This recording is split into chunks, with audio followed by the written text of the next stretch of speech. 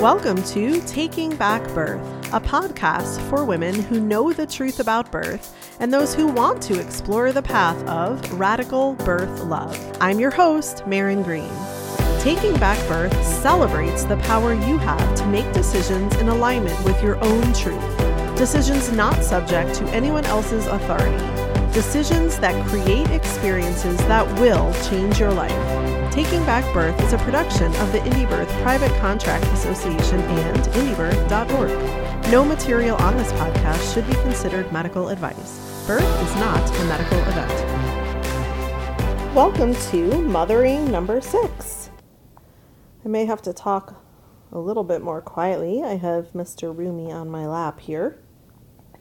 He's my only baby that can hang out for hours. Watch him prove me wrong, but he has been doing this. Whether it's phone calls or video calls or podcasts or meeting with actual people, he just hangs out. We call him a sloth baby. Just hangs. So, a deep breath this morning, at least for me.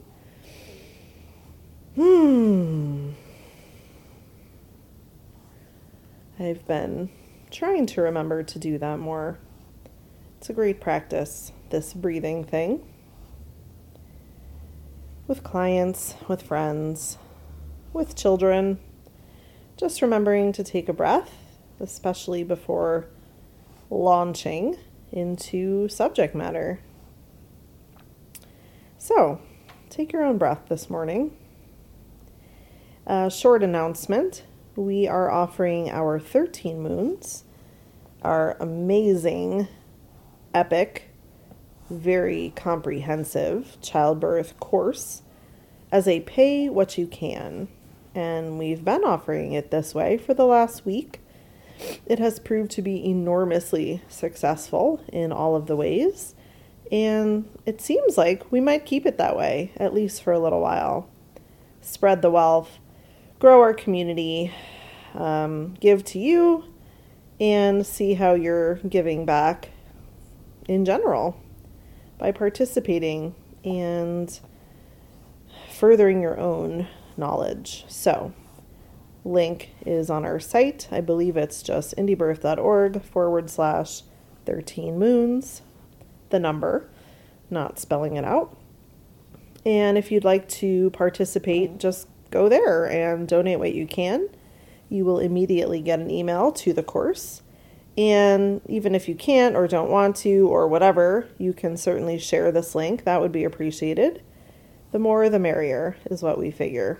So go for it. It's a really fantastic deal, obviously.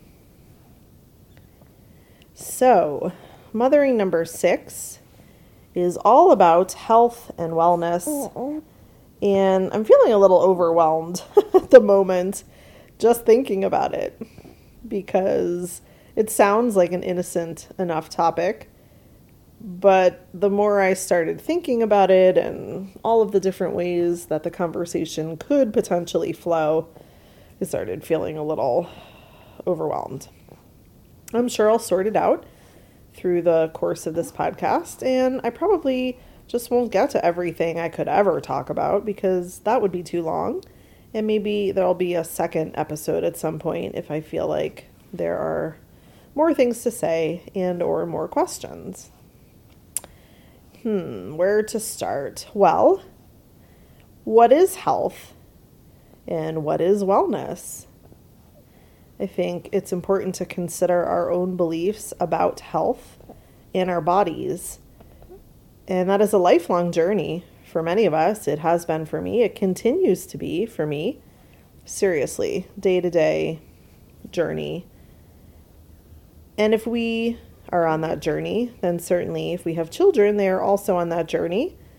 And nevertheless, no matter where you are on the journey, by paying attention to it, by recognizing it is a journey, by recognizing that your beliefs are important, that's a lot of it. So if you're listening, you're probably like me in some ways, I would guess, maybe not always. But health is the most important thing I can think of in somebody's physical life. Health is tied to our emotional care, it's tied to our mental care, and overall the well-being of our physical body is so important, because without a healthy physical body, there are so many things we can't do. So that alone is an important belief to pass down to children if you have it, or maybe you don't, but that is my belief, that health is the most important. And our bodies as physical vessels have to be taken care of. So obviously, physical health isn't the only element, because our bodies respond to all aspects of ourselves, but they are the vehicle. Our bodies are the vehicle through which we go through this human life. So super obvious, but just taking a moment to feel that, to ground into that. We are spiritual beings in a physical body, and if we don't take care of our physical form, we can be miserable.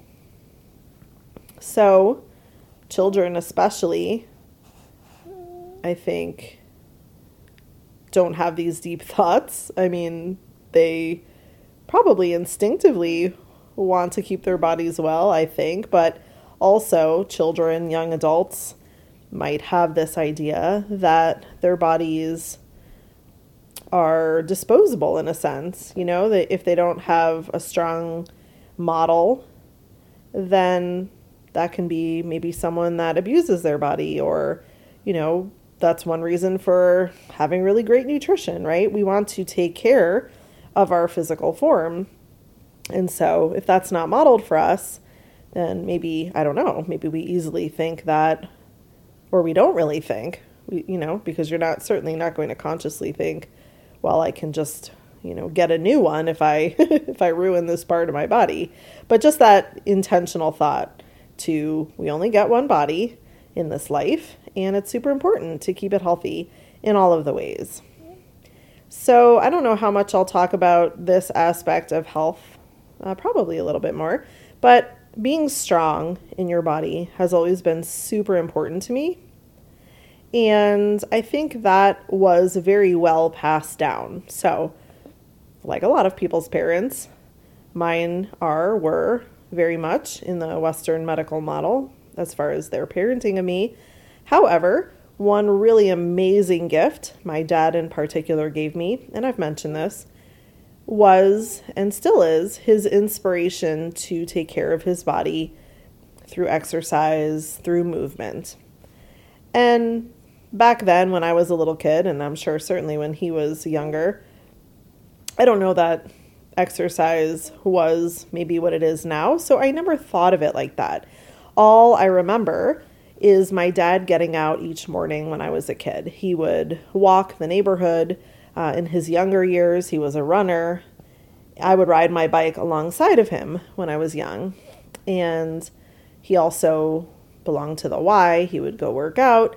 So this was very strongly modeled for me, to the point where I can't remember a time where I didn't see that. And I was an active child. I played soccer. I played basketball. I was fairly athletic. But it wasn't until I was a little bit older, obviously, that I learned to take care of my body in that way. So I do think that's something important to me, that my kids are being modeled. I get out every morning for a hike, rain or shine, and do a couple of miles. And that's just one way that I care for my physical form and my strength. Again, being strong for whatever reason is really important to me. Here I am in the postpartum. I've got lots of extra weight on. I'm no different than any other woman. I would really love to not have the extra weight, but at the moment, the best way for me to focus is strength. My core strength is lacking. Obviously, strength is a bit lacking after pregnancy, for me anyway. And so that's my focus. I'm doing yoga every day, and everything I choose to do is to increase my strength and mobility rather than weight loss. So I think that's another thing that I'm modeling for my children that I hope they take on.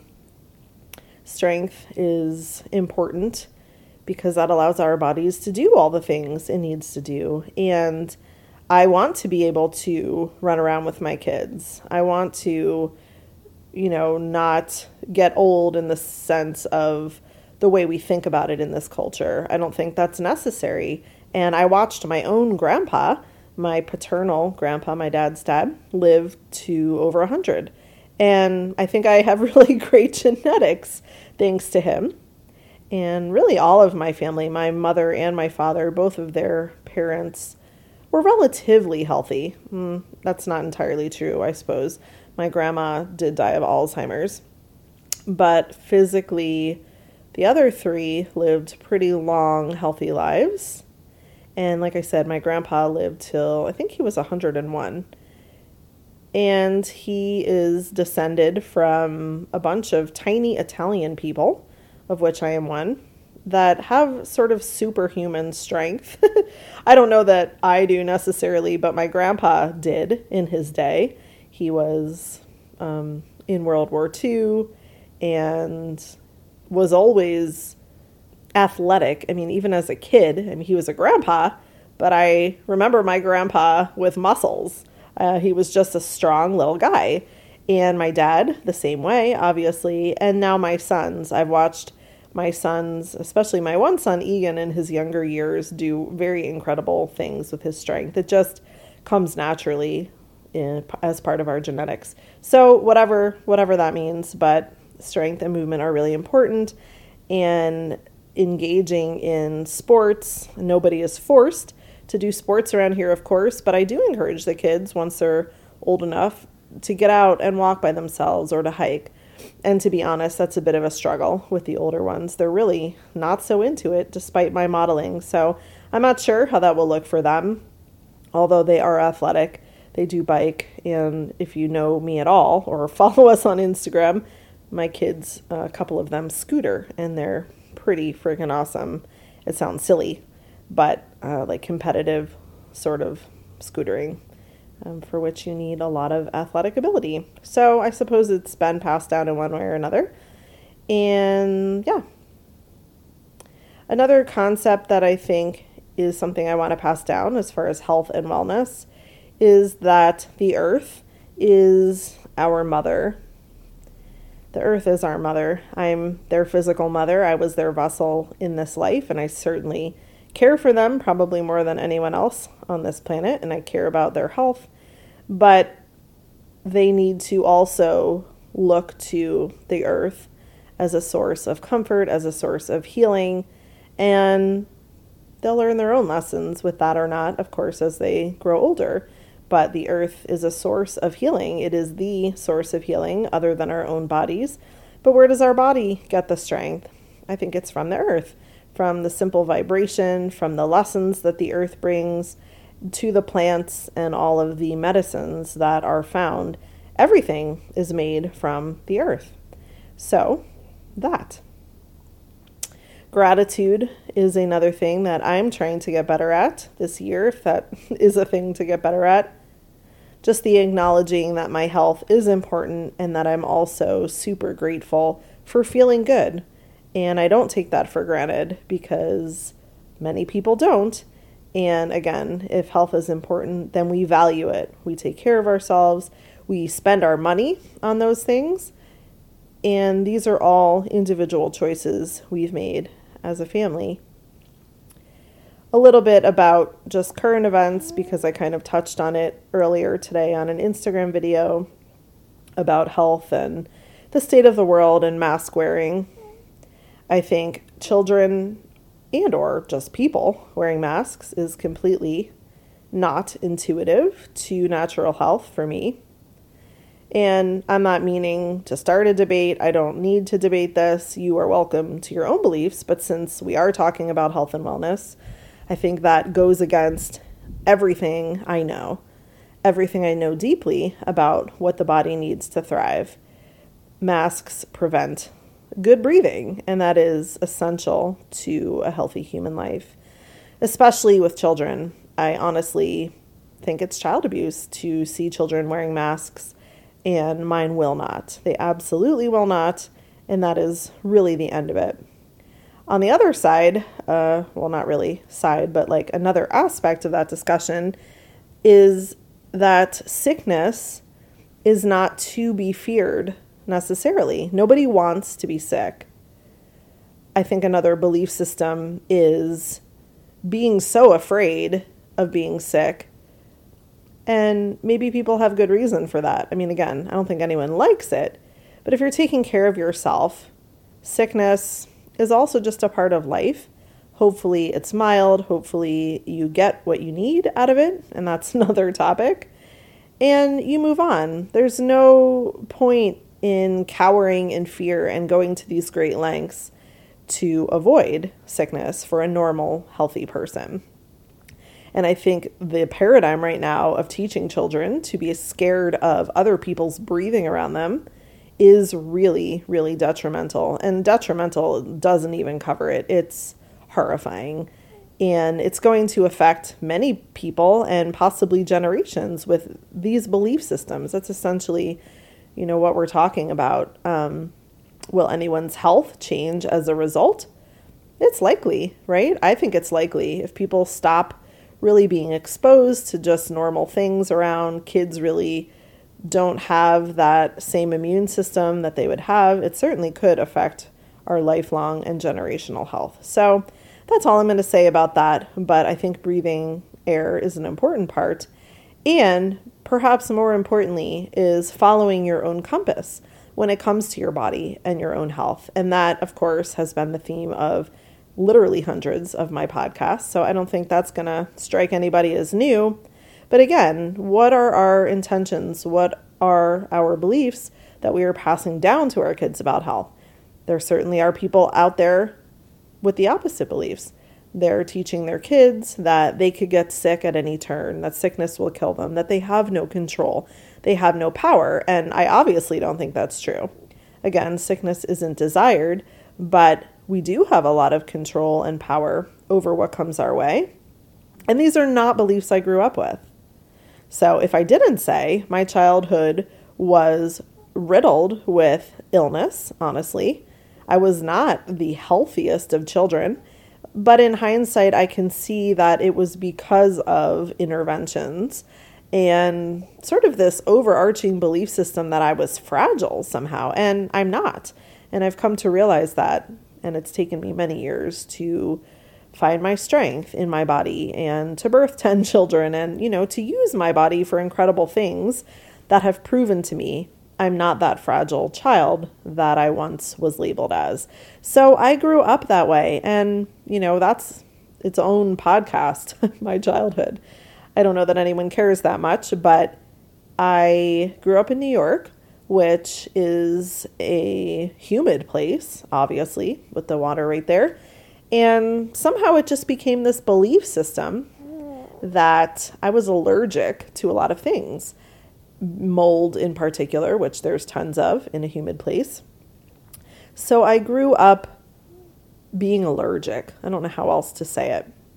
And we had a pediatrician, this older guy that I really fondly remember. He seemed like a really great man, and he actually lived right behind us at one point. So he was kind of like family.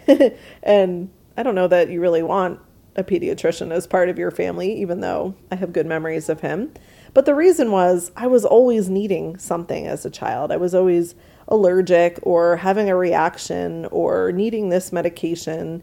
I was labeled asthmatic, and I've talked about that. That's no longer a label I feel like applies to me. And again, that's taken a lot of work. These things do not happen overnight. Our childhoods are just so highly influential, obviously. So it's taken a lot of work to look at some of these things honestly, so I don't pass them down. But that was my childhood. My sister and I both took a lot of prescription allergy medicine. And other than that, I don't remember too much, but that was kind of a big deal. And I think the belief system there, if it isn't overly obvious, is that we need other people to save us. And life can be really hard when you don't feel well. So I think my parents haven't changed a whole lot, and that's their business and their own life. But there was really this feeling of looking outside of ourselves for what we needed for our health, other than what I shared about my dad and exercising. So, deep breath there. There's been a lot of change from there. So, moving onwards to having our first baby more than 18 years ago. Amelia was born in the hospital, as you all know, and that was a highly medicalized experience. And I hadn't thought or rethought or looked at intentionally any of these issues about health or how I would raise my daughter. Pretty unconscious. In fact, I'd say fully unconscious. So she was born at the hospital, and they sign you up with a pediatrician right away. And I remember taking her to the pediatrician at 3 days old, because that's what I was told to do. And they kept sticking her foot because she was tiny and jaundiced. So from the get-go with her, I was already looking outside of myself for advice, for knowing if she was okay. And I don't regret that in the sense of that's just growth. I feel bad in moments that first children, such as herself, sort of were experimented on. I didn't know who I was. Jason didn't know who he was. We didn't really have a solid vision for parenting her. So that's disappointing to realize that, but it is what it is. And she was vaccinated for sure. Not past her first year, but I did not question it. And a lot of the influence was coming from my parents, which I think is a really important topic. Even very confident people in their parenting, if they're new to parenting, will be influenced by their families who they shouldn't be influenced by, because ultimately no one knows for you what you should do with your kid. But that's definitely this theme, I think, that's been passed down in families, many families, all kinds of cultures and, all kinds of practices, is that the grandparents end up telling these new parents how to do it, what to do, take them there, asking them crazy things about, are you circumcising your baby even? These are things I hear from clients all the time about their own experiences too, with learning to take care of their new child in a way that probably doesn't resonate with their families at all. So that is a huge and popular theme. So little Amelia had these things done to her, sadly. However, she was a healthy baby, still is a healthy girl, a young adult. And I don't remember, that's asking me to remember a long time ago. Certainly, she got sick. Certainly, she got colds. And in hindsight, did she get sick more than my other children? Probably. But maybe luckily, the pediatricians that we crossed paths with during this time in our lives were pretty liberal. And I'm so grateful for that, because many of them aren't. And I don't remember anyone pushing antibiotics. In fact, none of my kids, none of them to this day, have ever been on a round of antibiotics. So I feel really lucky, because had that been suggested for Amelia when she was small, I don't know that I would have questioned it. I didn't know anything at all, but she wasn't, and she remained healthy. However, I remember my parents' influence back then, and if she got something, had a fever, which of course is more common for a small child when they're fighting something, I remember how nervous my parents used to get. Nowadays, they don't even know or chime in because they're not welcome to. But back then, they really felt like maybe I needed that and maybe I wanted that. So they would chime in and, check up on her daily. Oh, is she feeling better? Aren't you going to do something? And that's something I really recall about early parenting that started to eventually make me very angry and rub me very much the wrong way. But initially, it was just a guilt pull. I'm sure many of you are familiar with that. What are you going to do? Well, she's sick. You can't just leave her like that. All of the ways that someone thinks they know better and they're pressuring you to go do something. So I'm glad that even then I was strong in my will, even though I didn't have a whole lot of knowledge of natural health. I just knew intuitively, and I had some experience too, that taking her into a pediatrician for a cold wasn't going to do a damn thing. And I really didn't want to be in a gross pediatric office with a bunch of actually sick children, perhaps. So, yeah, that's just kind of a memory I have of my parents being over-involved and overstepping their bounds and in trying to infringe their beliefs and the beliefs I had grown up with on me. And again, I love my parents, but we are not the same in this way and many other ways, and they are not welcome, and they don't comment on anything health-related about the children because they don't really know anything. Their solution still in their lives is to take a pill, right? So over-the-counter are particularly popular with them. And that's another topic we haven't really needed to go down with our children. I mean, it's not an option in our house. I don't even know really the broad range of medications that people even take nowadays. Sure, I can walk into Walgreens and look, but, I mean, as far as application, I know people do take things for all kinds of reasons, but we just don't do that. We have a bottle of Tylenol in the house. I do. And I have very, very honestly taken it once in a blue moon. Never when pregnant. And that's something that was really important to me through all my pregnancies for whatever reason. These last couple breast infections, I won't lie. Tylenol has definitely made an appearance, but that's me and being an adult and, making my own choices. But the kids don't have access to that. That's not something we reach for them when they're not feeling well. And even when they were super young, they had a fever.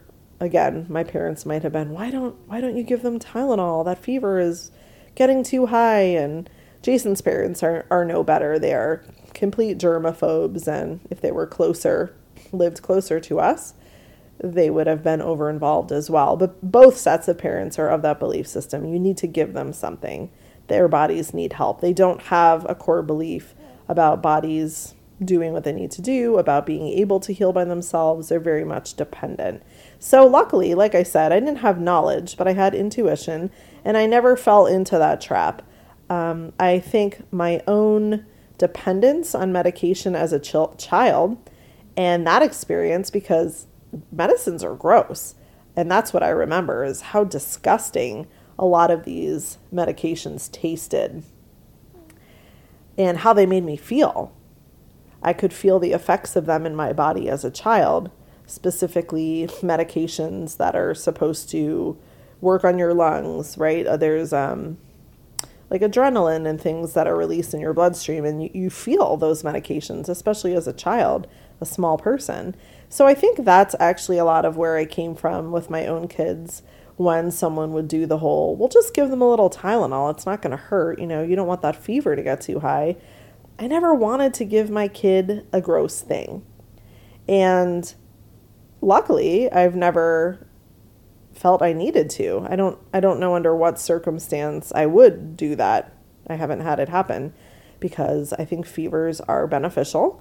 And that reminds me of a book, and that book is How to Raise a Healthy Child in Spite of Your Doctor by Dr. Mendelsohn. And I don't remember who recommended that book to me, but man, I wish I could because they deserve an award.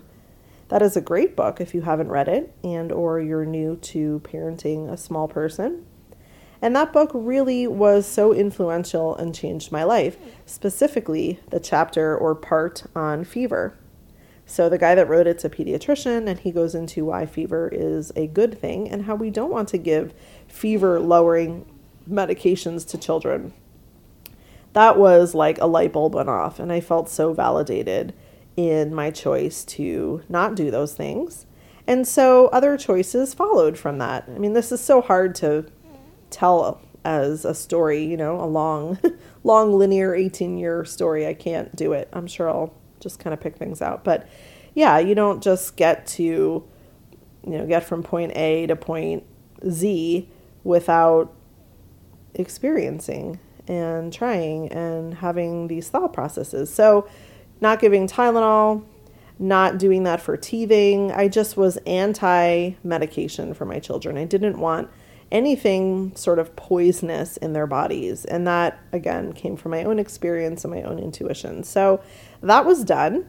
And over time, what I began to learn and see in them is that the less we did and not utilizing those kind of, saving devices, I mean, they're not life-saving, just like symptom-saving devices, is that the kids seemed healthier than surely I ever was, but of course I was majorly vaccinated as a child, and that their bodies had a way of healing. So that sounds really dumb in a way, because maybe you already know that. And sure, I already know that too, but there was a point in time in which I had to see it because my own body hadn't really shown that to me. So I was really watching my own children, and Amelia, like I said, was the only one that was sort of messed with that first year of her life. Nobody else has ever been touched, has ever been vaccinated, has ever been on antibiotics, has ever done any of these things.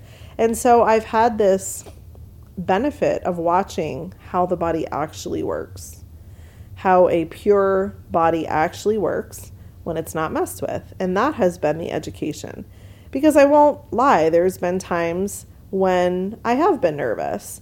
Again, maybe it's a fever, or maybe it's a kid that hasn't been feeling well and they're not seeming to get better as fast as you would like. And you start to doubt, and you start to wonder if you're doing the right thing, and you start to wonder if you're missing anything.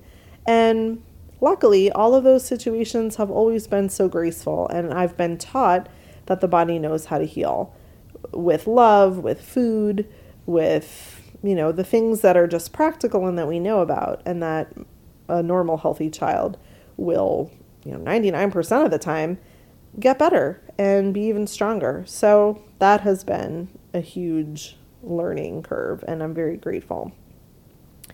That kind of brings me to another point, which is something I believe, since a lot of this is actually kind of belief systems. I don't know what kind of practical stuff I'll get to. But another belief I have is that you don't get sick from someone. So yes, things can be spread, I suppose, but if you're going to become ill, it's because your body is open to that, essentially. And that's not always a negative thing. I think particularly with children, childhood illnesses, the common cold, even an occasional flu, whatever number of years that seems to happen, are necessary, probably to stimulate our immune systems, which is a good idea. And in children, this brief time of sickness can result in actual growth, so physical growth, or emotional or spiritual growth. So it might coincide, and if you pay attention with your own children, see if you hear me here. But with mine, I've noticed that it coincides with growth, and they are sort of needing a downtime. They're needing a hibernation that comes from being sick. And something in them changes after that. Maybe it's a milestone, like walking. Just giving examples here. Maybe it's something we don't really understand, some kind of spiritual growth, a download, so to speak. So sick children get that time to sleep. A lot of kids, mine in particular, if they're not feeling well, they know to just sleep, and they know they should go rest. And that increased time of being sort of out of the flow of family life for a little bit and being asleep results in big things. And again, I don't even know what some of them are, but I believe that, and I know it to be true through experience. So I don't fear sickness, and I don't want them to fear it either. Of course, you don't want a kid that's always getting sick. Maybe that's something to look into, but it's going to happen occasionally, and it needs to happen, and it's because we're open to it. And I think adults, the same thing. I think we can do a really awesome job of protecting ourselves in all the ways, even with supplements or mentally and emotionally. I know with my own kids, anytime they've had the stomach virus, which, oh my God, is that not the worst?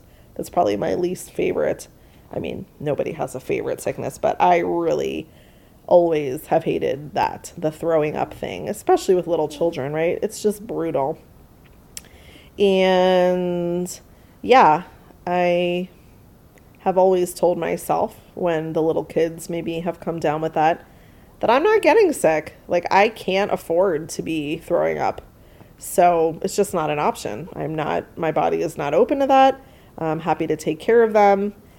And of course, you're cleaning up lots of stuff. And part of your brain thinks, how could I not get this? I'm touching all this gross stuff. But for me, that's been an area where I've learned how strong my body is. Nope, not happening. But like I said, I don't necessarily think sickness is defeat or means that somebody is weak or, not emotionally stable. I think we do need it. In fact, I remember a doctor telling me a long time ago that people that are really chronically ill, like cancer or whatever, sometimes the first sign or, one of the first signs is that they don't get sick. Their immune systems are sort of whacked out and, they don't. Of course, eventually their immune systems can become hypersensitive. But anyway, that's an interesting thing to think about. Sickness isn't bad. Occasional sickness is probably beneficial, and we don't need to run in fear from all of it. We can take it for what it's worth. We can kind of take it as a lesson, and that might be geared more towards adults. If you're experiencing not feeling well, you can maybe feel into what that's about, or if there's another lesson behind that. I'm not saying I do that with little children. I think little children are going to get sick occasionally, and that is a healthy thing. And it's nothing they're doing wrong. It's nothing you're doing wrong. It's just part of growing up, and that's really an important thing. So, okay, I've kind of blabbed on about Amelia, and then when I became pregnant with Egan, who's our second child, we did not have health insurance. And I've probably told parts of this, but initially that was really disconcerting and upsetting. I grew up in a house where health insurance is everything. And again, all those trips we had to the doctor as kids, those were all paid for, right? Because we had insurance. So that was just the paradigm I grew up in. I remember co-pays and all kinds of things that most little kids should know about, but I was very aware that medical care was important to my parents. So when I became pregnant with Egan, and we didn't have insurance because Jason didn't have a corporate kind of job, it was really upsetting, and that was a huge turning point in our lives. So I remember sitting at the kitchen table in our Chicago apartment talking with insurance reps because I thought you had to have insurance. I felt naked without it, and I had all the thoughts run through my head that many people do when they're in that situation, which sound like, well, what if I get sick? What if the kid gets sick? And you can go into this state of panic that is really fear-based and all about illness and death. So for more on that, listen to my podcast on why insurance shouldn't cover your home birth. I don't want to blab on about that here, but also to say that was a huge turning point because we couldn't get private insurance. We couldn't afford it. And really, we jumped off that cliff, and this is 16, 17 years ago now. We jumped off that cliff because we had no choice, and now it was the best thing we could have done. It changed our lives. It changed our thinking and our perception and even our intentions. It really kicks you in the ass when you realize you're in charge of your health. You are responsible for the health of your body. And so are you going to depend on other people to make that possible? Are you going to just do nothing to take care of yourself and then cash in on the medical care when you need it? I mean, yeah, most people live that way, but it wasn't a way we wanted to live. And even though we were unconsciously brought to that point, it was deeply resonant. So we didn't have insurance. That was also our first home birth, and everything changed from there as far as what I actually practiced, with health and wellness. And I do attribute that to the home birth. I do attribute that to the midwife that we had. She questioned me right from the get-go. She questioned the things that I had thought were common and normal. So, vaccination, right? This is my second kid. And she was like, oh, no, you don't. She was very opinionated. Circumcision. Oh, no, you don't. And I had never had anyone question me or present this other side. So I'm extremely grateful to her. And I don't think my job now as a midwife is to tell people what to do. But I think I do understand how I can possibly be the only voice on this other side of the fence that they've ever heard. So that can be helpful, and hopefully they can work that into their assessment of things. Because again, I think most people have grown up another way, and the home birth might be the first thing they do. That's natural, but then there's so much longer of a path to walk, not work, but yeah, work and walk, I guess.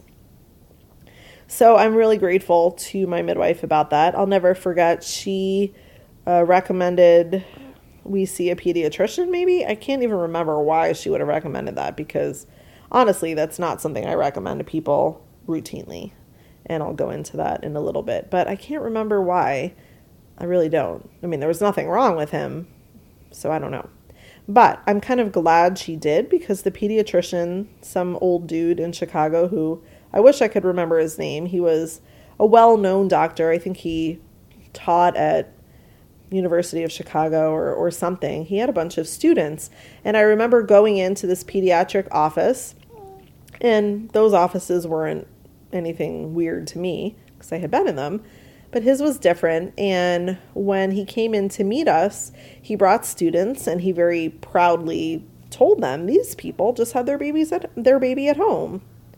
And the students had questions, and I remember feeling kind of like a celebrity and how fun it was. And really, I was just shocked, like, that this guy respected that, you know, he didn't call us crazy or reckless. He was a very nice guy. However, he still was a stickler for vaccines. This is what I remember. And he tried to be respectful, but I very distinctly remember him offering what I would now call propaganda about vaccinations, and in particular saying something super fearful and inappropriate about meningitis. I don't know why I remember this. I mean, other than it's horrifying, he said something like, well, you can do what you want, and I totally understand not doing all of the vaccines, but this one, and I can't even remember what the heck it's called at this moment, but the one for meningitis, that one just is non-negotiable, you know, until you've seen a baby die of meningitis, you know, you don't know anything. And I was really pissed. I had just had this beautiful home birth. He was all cool till that moment. And I was also totally freaked out. He totally got to me. And I think I get it, you know, all of the women out there that are told, or your baby will die. We can laugh about that. But when you're the mother and someone says that to you and you're not completely in your power, it's really upsetting. So I remember crying, and I mean, not right there. I went home and cried, and we didn't vaccinate him then. I had the whatever to not do anything spontaneous in that regard, and I'm very grateful. But emotionally, I was a wreck. And I remember going home and thinking, oh God, like, what kind of parent am I? You know, it was a whole new world. Now that I had this home birth, am I just going to be completely reckless in everyone else's eyes? And, you know, and I went through the motions of, what if my kid got really sick? What if he got meningitis? How would I feel? Ugh, you don't wish that on anyone, but it was so necessary, and it was so part of my process. And I'm so grateful, because I do think the wisdom I received through that experience has shaped the way I parent, and I think has been helpful to other people when I share it. So that turned into a big thing, and the internet was a thing, if I can recall back then. So, you know, we had access to all kinds of information, and we didn't do it. We didn't take him back there. And I won't say it was like a split second choice to not vaccinate. It was a deep soul searching.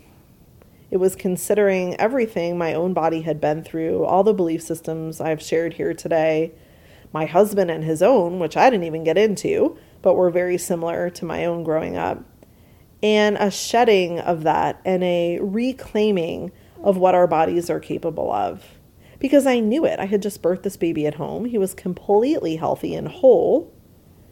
And I knew deeply that it would be okay. And if I messed with him, I would regret that more than anything. Because anything's possible. And in that moment, I was even more vulnerable to the fear of, what if he got something horrible? Because this was only my second baby. I didn't have the experience like I do now to say, you know what? I know how to keep kids healthy for the most part, and I'm not scared of these vaccine illnesses. At that moment, it was still a possibility that, okay, I guess he could get meningitis and then we'd have to deal with it, but I wasn't going to wreck his immune system. So that's a really long blab. But my best advice on that vaccine issue, I guess, is for people to find the truth within themselves, because there is everything out there. If you search the internet, especially nowadays, right? There's a billion vaccine injury stories, and then there's a billion kids that were saved. And where do you go with that when you're a parent? You go nowhere. You go to fear land, or you go to this other place where you still feel like you're being reckless and awful, really. And you have to defend yourself at every turn. I think it's a soul searching that we have to do to remember where our bodies come from, to remember what we believe, to be tested in our wholeness, our beliefs about our bodies being whole and our children being born perfectly and complete. And then it's just going from there. It's not a nothing could ever happen, but it's firmly rooted in a belief system and intuition and a higher knowing. So that's where I don't feel like it's a debate. I don't ever debate vaccinations. I'm not into that, and I won't ever be into that. I think parents should do what they think is best based on all of these things. And for me, once I got to that place, and my home birth was hugely influential in me getting to that place, because it was, again, this deep intuitive knowing and instinctual knowing. But once I got to that place, I never questioned it. I never thought about it again. I never considered it. I never was swayed by this or that. I don't give a shit what anyone would say or do. It's absolutely not an option to mess with my child's immune system. And circumcision similar, you go do that when you're older if you want it. And of course, I don't think that's really a thing, or at least my sons, I don't think are going to go do that. But the point being, it's not my body. I'm not going to mess with your body out of fear. And I hope that teaches you something. So I've never waffled there. And, when people sit in my office and they're having their first baby and they want to talk about vaccinations, I say pretty much the same thing. But I don't care in the sense of being this, this religious person about it. I don't want to see babies circumcised. I think vaccination is dangerous. But, if we don't honor people's knowing and their own belief systems, we're just like everyone else. We're just on one side of the fence telling them they're reckless and stupid, right? I will not participate in that. But I've never had any doubts. It's 5,000% the right choice for us. If you're somebody that's on the fence and you're having trouble getting in touch with your inner knowing, then that's really the project. Plenty of information out there, as I said, and with clients, I certainly do recommend some resources and books. Something the woman I worked with as a student did was she would make clients research what each vaccine was for, because truly people nowadays have no idea what they're even doing. So what disease it's for, and then research the disease. So how common is it? How likely is it? Is there some reason your child would be susceptible to that? I mean, some of them are really out there, and, some are contained to certain conditions or places. So not every disease is even applicable to every child. But for me, like I said, that was totally aside from the point. But if you're someone that needs that, I think that's also a way to get your brain learning more. But ultimately, I think it's a heart decision. And I think that's sort of the theme of this whole podcast, is getting in touch with our own inner knowing, our own strength, and our beliefs. And then that guides how we parent our children's health, because there's so many opinions out there and debates. And I'm not into that. So after Egan was born, I had this home birth. I had intuitively, at least a couple months later, refused messing with him in any way.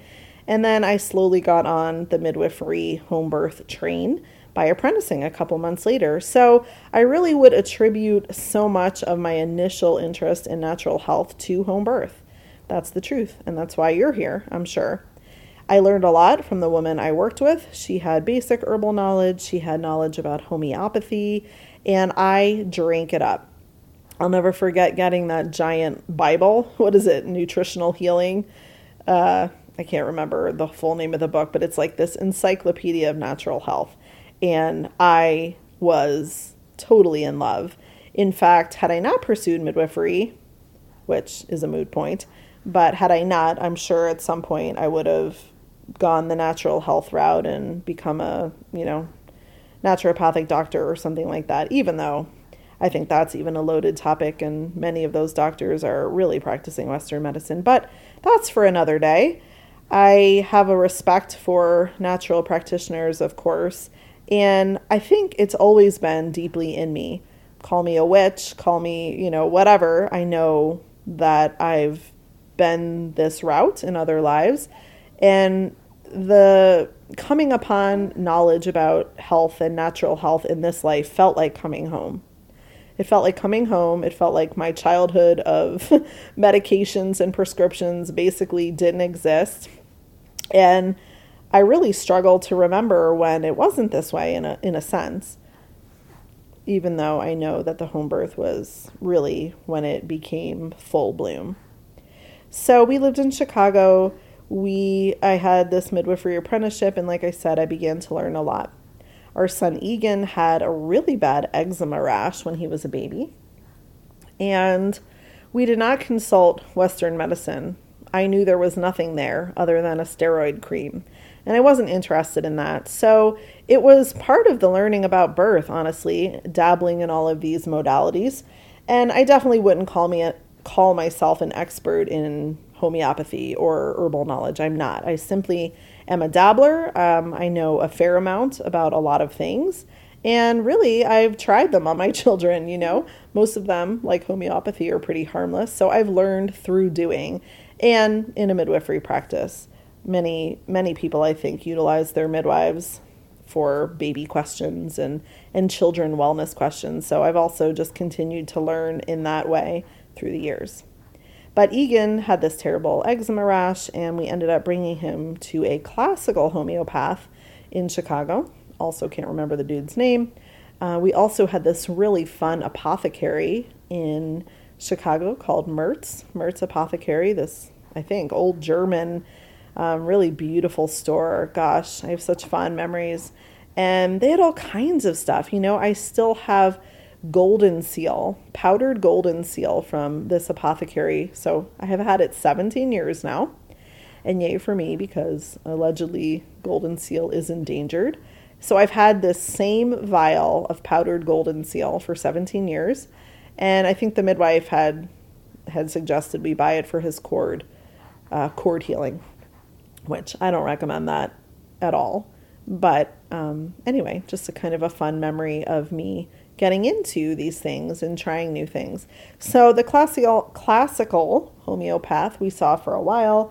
And if you don't know, homeopathy is really slow moving for chronic things. So acute things like fever, cough in a kid can be really amazing if you get the right remedy. Kids are so responsive.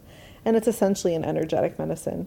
But working with this guy was just slow. I mean, rashes are serious things because they're deeper than what you see on the surface. And anyway, I don't remember having overnight success, but I remember just enjoying being exposed to it and the questions he would ask and the remedies that we were trying with Egan at home. It was a really exciting new world. And again, it was a very pivotal part of my parenting journey. Other natural health practitioners we've seen over the years. I'm going to the chiropractor here in another half an hour, so I better wrap this up soon. And Deva's coming with today. She loves going to the chiropractor. She's not a snap and crack kind. She does more energetic touches, so the kids are really responsive. And regular chiropractic care for any of them that want to go, we don't force anyone to go, but any of them that want to is our healthcare. So reframing what healthcare means has been obviously this journey. It no longer means insurance and copays and what can I get for, this amount and who's in my network. When we finally got rid of insurance and we felt good about it, it was a no-brainer. Why would we pay for a system that we don't use? And that's not to say you never use medical care, but honestly, in 19 years of parenting, we've not used it. We've used it when we needed help that can't be had by natural methods. So a couple of years ago, we were out on a hike, and if I'm not wrong, it was New Year's Day, New Year's Day hike, quite far from home. And we had a dog with us, Daisy, and Daisy took off down the path and tripped True, and he fell on a rock. Of all things, he fell on a rock on the back of his head and had a very not nice gash. He was stable, he kind of didn't even know what had happened, but it was not pretty and not something I could deal with at home. And that, knock on wood, has been one of the few times that, medical help is needed. I think there definitely is a time, and when you need something sutured and I don't suture, then that's where you go. And it was, I think, more traumatic for me just taking that drive, back from the hike, and Jason took him into the urgent care to get some stitches. So that's totally reasonable to me. And I feel grateful that in all these years of parenting, there have been, one hand's worth, if not less than that, of actually needing medical care. So for people that wonder, someone asked the question today, I think on Instagram, in anticipation of this podcast, what's the relationship between you and medical practitioners? Like, how do you know when to use what? And I think, I could be wrong, but I think this person said something like, our family is often pressuring us, or, in other words, whoever asked this question kind of insinuated that it's more uncomfortable what other people think when you're, they see you as anti-medicine. I'm not anti-medicine. I'm just pro-health. I think there's a difference. So medical practitioners really don't factor into our lives. I trust the plan of life as much as anyone can. And I'm grateful. I'm grateful for the help that's there when we need it. Rumi's birth was a great example.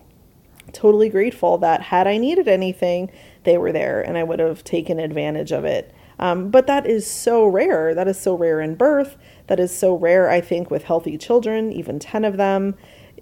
And so I don't overthink it. I don't think about the balance because I don't think they need to be balanced. I think medical care is for sick people that want to, use those resources. So again, aside from sutures in the head, let's say, I think even if, God forbid, somebody in our family was sort of chronically ill with something, I still wouldn't choose Western medicine. That would never be the way I went. It's just not for me. It's not to say I wouldn't look into maybe what they would do there for it, or like sometimes one benefit of Western medicine might be just getting this label, right? Sometimes a label is helpful. Give me a diagnosis.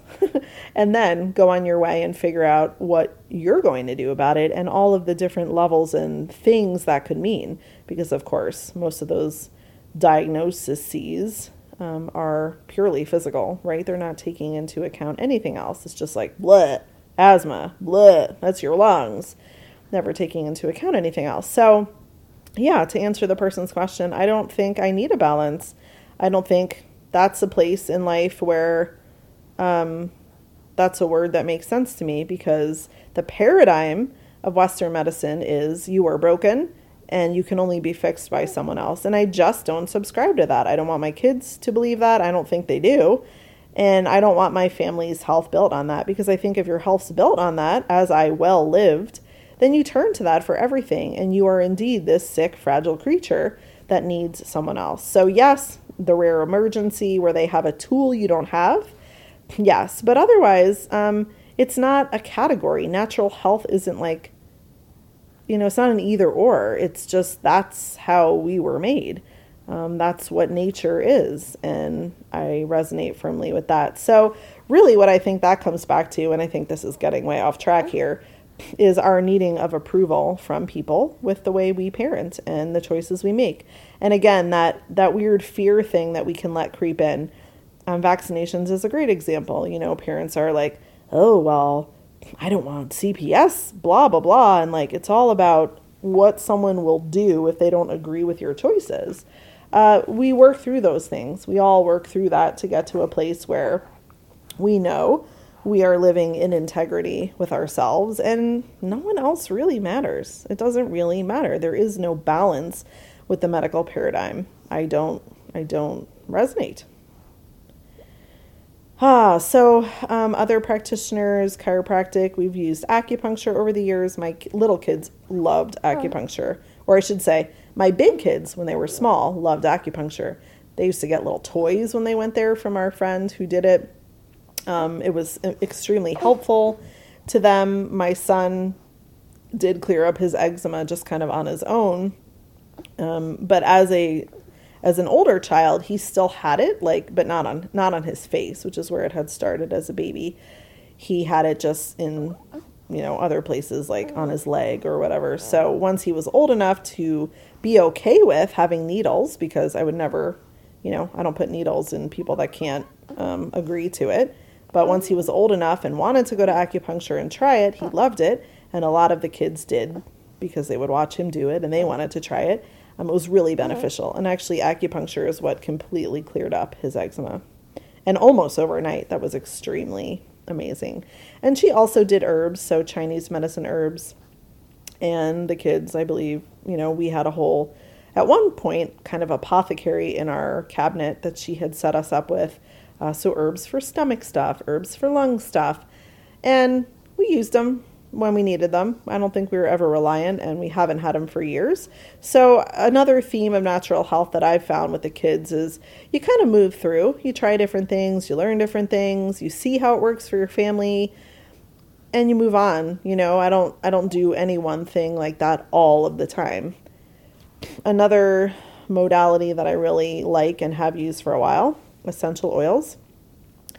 And I think there are things to know for sure, and this isn't like a teaching podcast about all the things, but I have studied essential oils quite a bit. I've done some trainings, and so I do think there are specifics to know with using for children, because there's also a lot of fear about all of these things. Oh, don't use this oil. Don't do this. Oh, your kid will die if you use this oil. Probably not. I mean, not that natural things can't be dangerous. They definitely can. But I think with essential oils, use your common sense, take some trainings if you want, experiment on yourself.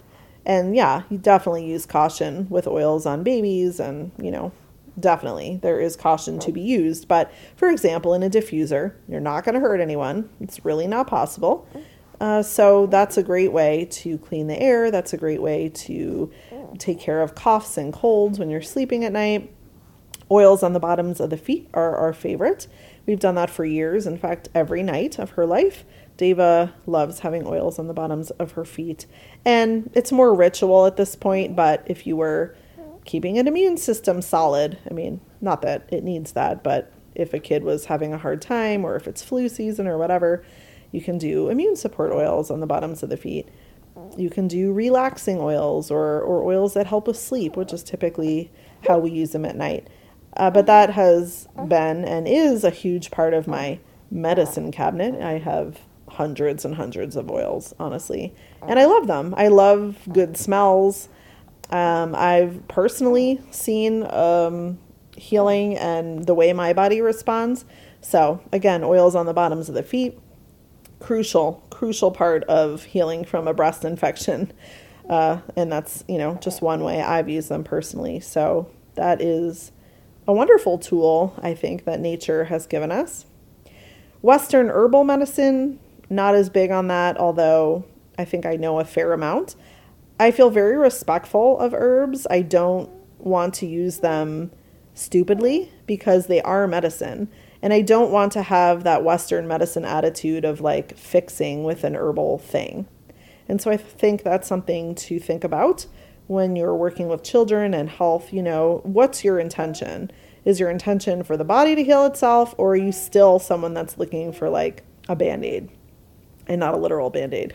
Sometimes Band-Aids are helpful, but you know what I'm saying. So I don't do Western herbal medicine all of that often, especially with kids.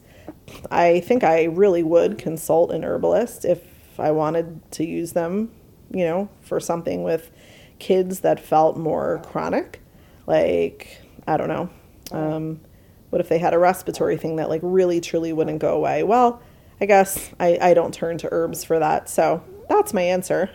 They're not really my go-to. I'd much sooner use garlic.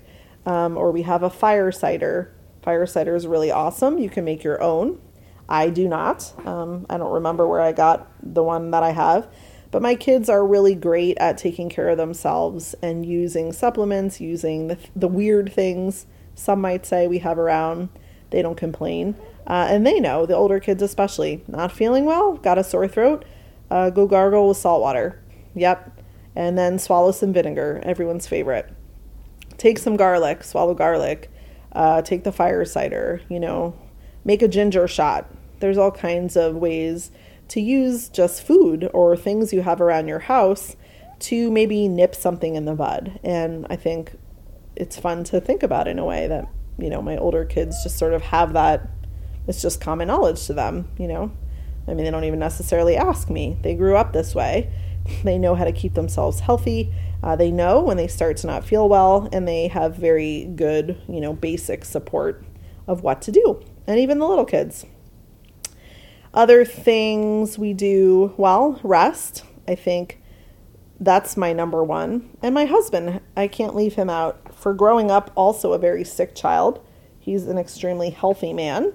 And he's always had this attitude of like less is better, which his mother was not or is not that way. So I don't know where we both came from, but together we've been, I think, a really good team in managing our children's health. Not that it's needed tons of managing, but he's been very influential. So in the beginning, when I was maybe a little more touchy about, should we do something? He's always been the one that would say and does say, let's just wait. This isn't life-threatening. Let's just wait. Let's just give it more time. And 99.9% of the time, he's been right. Just wait. Give it more time. Let healing happen. And how does healing happen? Food, hydration, sleep, and rest. Again, I think most kids have the common sense to go rest. But, our kids are not in school. We're not making them go do activities. So they really do have permission. And with the older kids, that's something we're still talking about. One of my children, I'll leave their name out for privacy's sake, really likes to run themselves into the ground a bit. Although I don't know that I should say they like it, but they do it. They overdo it. And I think respecting our different physical limits is something else to teach kids. My body, for example, is not as hardy. I mean, I'm pretty hardy, but like my husband never gets sick. And me, if I'm up 5 nights in a row or whatever crazy thing happens, I know myself. I know my immune system will be a little weaker, and I have to be careful if I don't want to lay around sick. So I think just knowing our own bodies and kind of where we're weak and where we're strong. So this one child definitely has similar limits to me. They cannot be out all the time doing all the things and working out and running around and then expect to stay totally healthy. There will be something, whether it's just a headache or a cold or whatever. So still, with even older children, reminding them that their bodies have limits. We need to respect those limits. And sometimes the best and easiest thing we can do is just chill out. Chill out, focus our energy on what's important, which is sort of nothing. And that nothing isn't even nothing. Taking care of ourselves, laying on the couch all day when you're not feeling good, drinking some bone broth. That is what our bodies need. And it's not lazy, and it's, there's nothing to do, right? There isn't a magic pill, unfortunately. And I think as a parent, that is hard. We've all had sick children at one point or another, and it's hard when they don't feel well and they're miserable. And as a parent, you want to take it away. You want to give them something that would help, but that's been another lesson. And I think I feel less like that than I used to. It's hard, but you can do it. It's like birth. It's hard work, but you can do it. And I'm here, and I love you, and I support you, and I'll bring you the broth, and, I'll run the bath for you, but I can't make it go faster. I'm sorry. Your body is doing what it needs to do. So I do think this will pay off in a sense. I hope that they get the lessons they need with or without my help, of course, and that I'm sure this will influence them in their parenting and possibly even having babies and all of that. So let's see what else. Oh, meditation. That's another thing. Even small children can do meditations, and that might sound ridiculous, but again, it's all about listening and feeling in our bodies, which is something I'm always trying to get better at myself. So why not practice it with the children? Why not talk about where you're feeling what in your body and specifically how it feels and how that makes you feel emotionally. Like, there's so much more to health and wellness than just popping a supplement or a pill or even going to a practitioner. I don't push a lot of supplements, or I personally don't even use very many anymore, but we do have a cabinet, as most people that I know do, of things. So I've mentioned the fire cider, and we have probiotics in the fridge. I don't know that anyone really takes those. Things like magnesium, sometimes the kids have growing pains at night or, a really bad headache, and that's something to try. Try some salt under your tongue and some magnesium, and a lot of water is what I would say. Along the lines of self-awareness, though, again, back to that, and this is getting super long, is not only have you been doing too much, but how is your body feeling, and have you been taking care of basics? So for older children, have you been eating well? What have you been eating? Have you been eating enough? Are you getting enough? Are you getting enough of this or that? Or, I don't think it's diagnosing anything, but just like I do with my clients, getting a bird's eye view of what's going on and seeing if we can make nutritional changes or, lifestyle changes, really, because you should be feeling good. You should be feeling good in your body, and you shouldn't need a lot of pills or outside help to do so. But taking that responsibility is really the biggest thing. So that's what we're teaching here, I believe. Let's see, anything else? Essential oils, chiropractic, homeopathy, flower essences I find are helpful for emotional things. Even tiny children can take some rescue remedy. And I think that's a conversation, anytime you give a child a thing, explaining what it is, seeing if they want to take it, of course, and explaining how it works and how their bodies might use it. Again, it's not like this pill is going to do this thing for you, but maybe your body needs some extra magnesium right now. That really helps relax the muscles.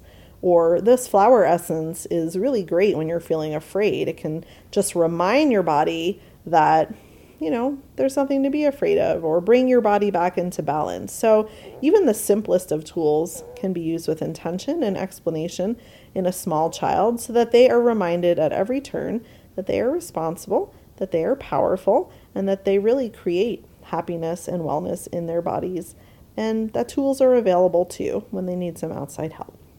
So I think I'm going to leave it at that. That was quite a blab, and there's probably a million more things to say and a million more stories I could tell, but it's not to be today. So thanks for listening. Be sure to check out that 13 Moons Pay What You Can. We'd love to see you there on the platform and in the course, and have a really great day.